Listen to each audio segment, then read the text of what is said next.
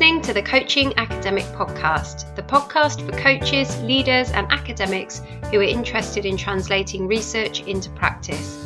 Each episode, I discuss a brand new piece of cutting-edge research and translate the findings with suggestions of how you can incorporate the research into your practice. I'm your host, Dr. Rebecca J. Jones. Now, on with today's show. In today's episode of the Coaching Academic Podcast, I'm going to be talking about one of my own research papers called Conceptualizing the Distinctiveness of Team Coaching, which I co-authored with Uwe Napersky from Aston Business School and Joanne Lipovnikova from the University of Liverpool, and was published in the Journal of Managerial Psychology in 2019. I'll put a link to the paper in the show notes. In this paper, we wanted to address what we perceived to be a lack of clarity around what team coaching is. In particular, we felt that there was a high degree of overlap between other forms of team learning and development, such as team building, team development, and team training. In our paper, we argued that this confusion over how to define team coaching and differentiate it from other forms of team learning and development was problematic, as clear conceptualization is needed if scholars are to develop a theory of effective team coaching, which can begin to tell us if, how, and why team coaching works. A clear definition of team coaching is also essential for enabling organisations to understand what exactly they're purchasing when employing a team coach and why. To attempt to define the distinctiveness of team coaching, we firstly reviewed the literature and existing definitions on team coaching, and we summarised these in our paper. This review identified 15 definitions of team coaching. Across these definitions, there appeared to be some consistency in relation to higher order themes that the majority of definitions included, which were the function or the role of the team coach, the outcomes from team coaching, the team coaching methods, and the format of team coaching. However, there was very little agreement across the definitions in relation to the detail specified within each of these themes. For example, the role of the team coach is conceptualized in 6 different ways across the 15 definitions. The definitions also include contradictions, such as coaching the team as a whole versus coaching individual team members, or no specification regarding either. We also identified that the range of content in the current definitions of team coaching also means that there's substantial overlap between many elements of the team coaching definitions and the definitions of team training, team building, and team development. For example, problem solving, raising awareness or use of reflection, a focus on teamwork, process, goals, and objectives with a systematic approach are all elements that are also present in the definitions of at least one or sometimes more of the other forms of team learning and development interventions. Following the exploration of the literature, the main part of our research was surveying 410 team coaches spread across a range of locations globally in order to understand their views on how team coaching is conceptualized. Participants ranged in age from 18 to 74, with their average age being 52. 51% were female and 56% held a master's degree. A total of 69% of our sample worked as an external versus an internal coach, and 79% held some form of coaching accreditation. The average number of years coaching experience was 11 years and team coaching experience was 7 years. The average proportion of team coaching practice in our sample was 29%. So our survey included 3 open-ended questions in order to ensure that we didn't bias the responses with our own views from our literature review as to how team coaching should be defined. We kept our questions completely open, and we asked, how do you define team coaching?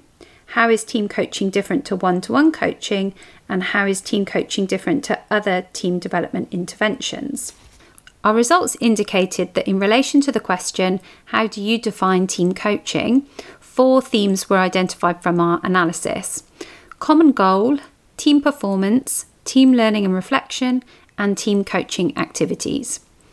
A recurrent response from our participants involved the assertion that a common goal was an essential component of team coaching. Therefore, team coaching is focused on assisting a team achieve a common goal, purpose, objective, or mission. Our second theme describes the output or outcome for a team coaching intervention, i.e., improved team performance. Therefore, team coaching enables individuals to perform effectively as a team. Our third theme turns to the process of how team coaching generates improvements in team performance. It describes team coaching as a dynamic, collective process where team members learn from self-reflections and team member reflections. A related subtheme is the idea that during team coaching, team members will take on the role of the coach themselves. Our final theme, identified in relation to the question, how do you define team coaching, refers to the methodology, actions, or process whereby a team coach improves the team's capability to achieve their shared goal and improve team performance. A range of team coaching activities were identified by participants, including raising awareness, improving communication between team members, as well as building trusting relationships among team members. In response to our second question, how is team coaching different from one-to-one coaching, our analysis identified two themes: focus on the team as a system and advanced coaching skills. The first theme from this question describes how practitioners view the team comprising of individuals. However, these individuals form an interconnecting network which can be viewed as a complex whole. This complex whole is the focus of the team coaching. The second theme leads on from the first. Coaching a group of individuals all at the same time is inherently more complex than coaching on a one-to-one basis. Our participants identified this as a core difference in the practice of team coaching compared to one-to-one coaching. A number of advanced skills were identified by participants as being required by coaches conducting team coaching. For example, the ability to listen to and take into account multiple perspectives, the ability to observe and interpret interactions. The team coach needs to have a grasp of team facilitation techniques and the challenge of building trust within the team coaching sessions to enable effective openness and sharing for reflective learning. In response to our final question, how is team coaching different from other team development interventions, our analysis identified two themes: coaching techniques and longer term.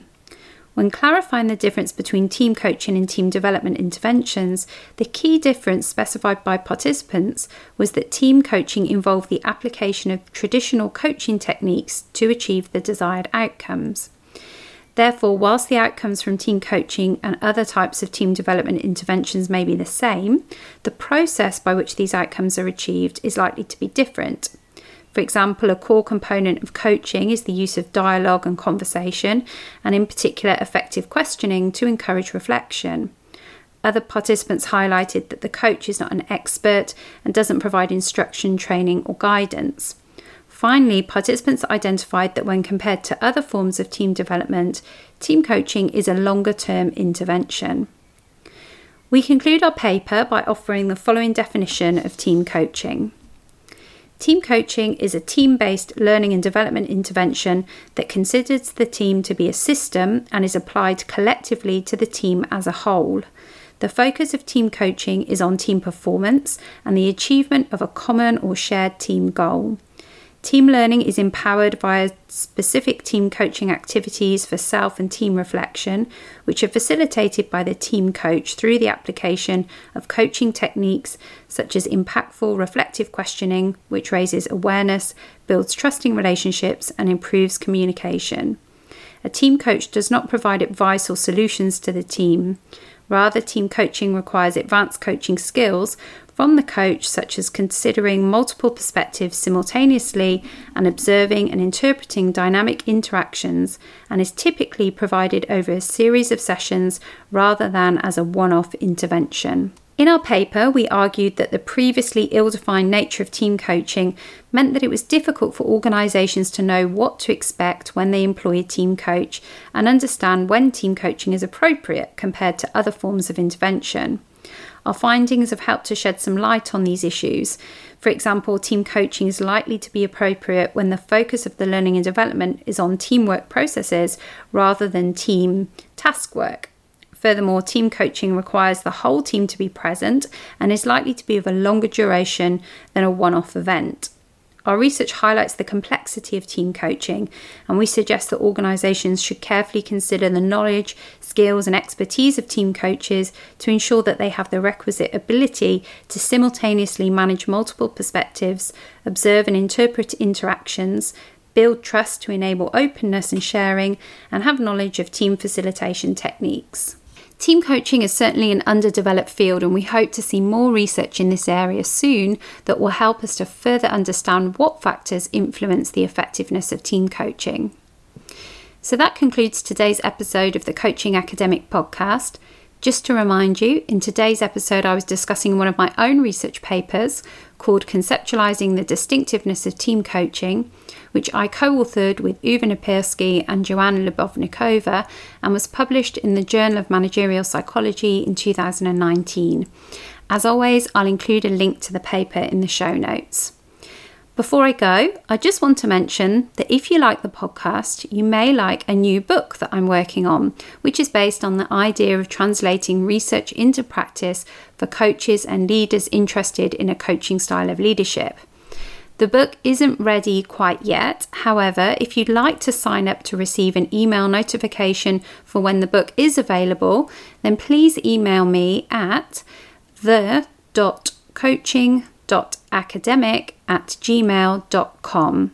That's the.coaching.academic@gmail.com.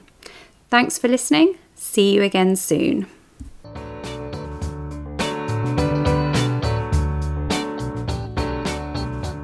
Thanks for listening to the Coaching Academic Podcast. If you're interested in reading my research, sponsoring the show, or in hiring me as a researcher, coach, or speaker, check out my website www.rebeccajjones.co.uk. If you like the show, don't forget to leave a review in iTunes and subscribe so you never miss an episode. If you have a question you'd like me to answer in a future show, then please get in touch via my website. Finally, you can connect with me on Twitter at coach_research. Thanks for listening.